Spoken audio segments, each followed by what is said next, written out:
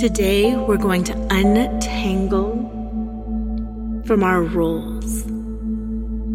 Wherever you're at, sit back, relax, and I want you to consciously move your breath low into your belly, right around the belly button. Breathe slowly and deeply, forcing the stomach to extend and press outwards on every in-breath, and then forcefully contracting and squeezing the belly every time you exhale. And after a couple of rounds of exertion, of forcing, of extending and compressing the abdominal muscles, just soften, release,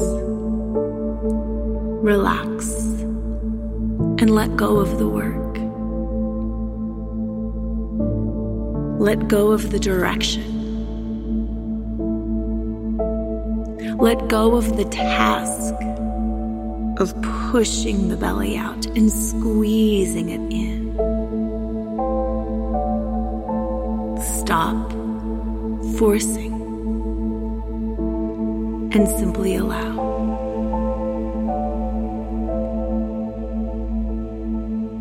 And once you feel that allowance, once you feel that letting go,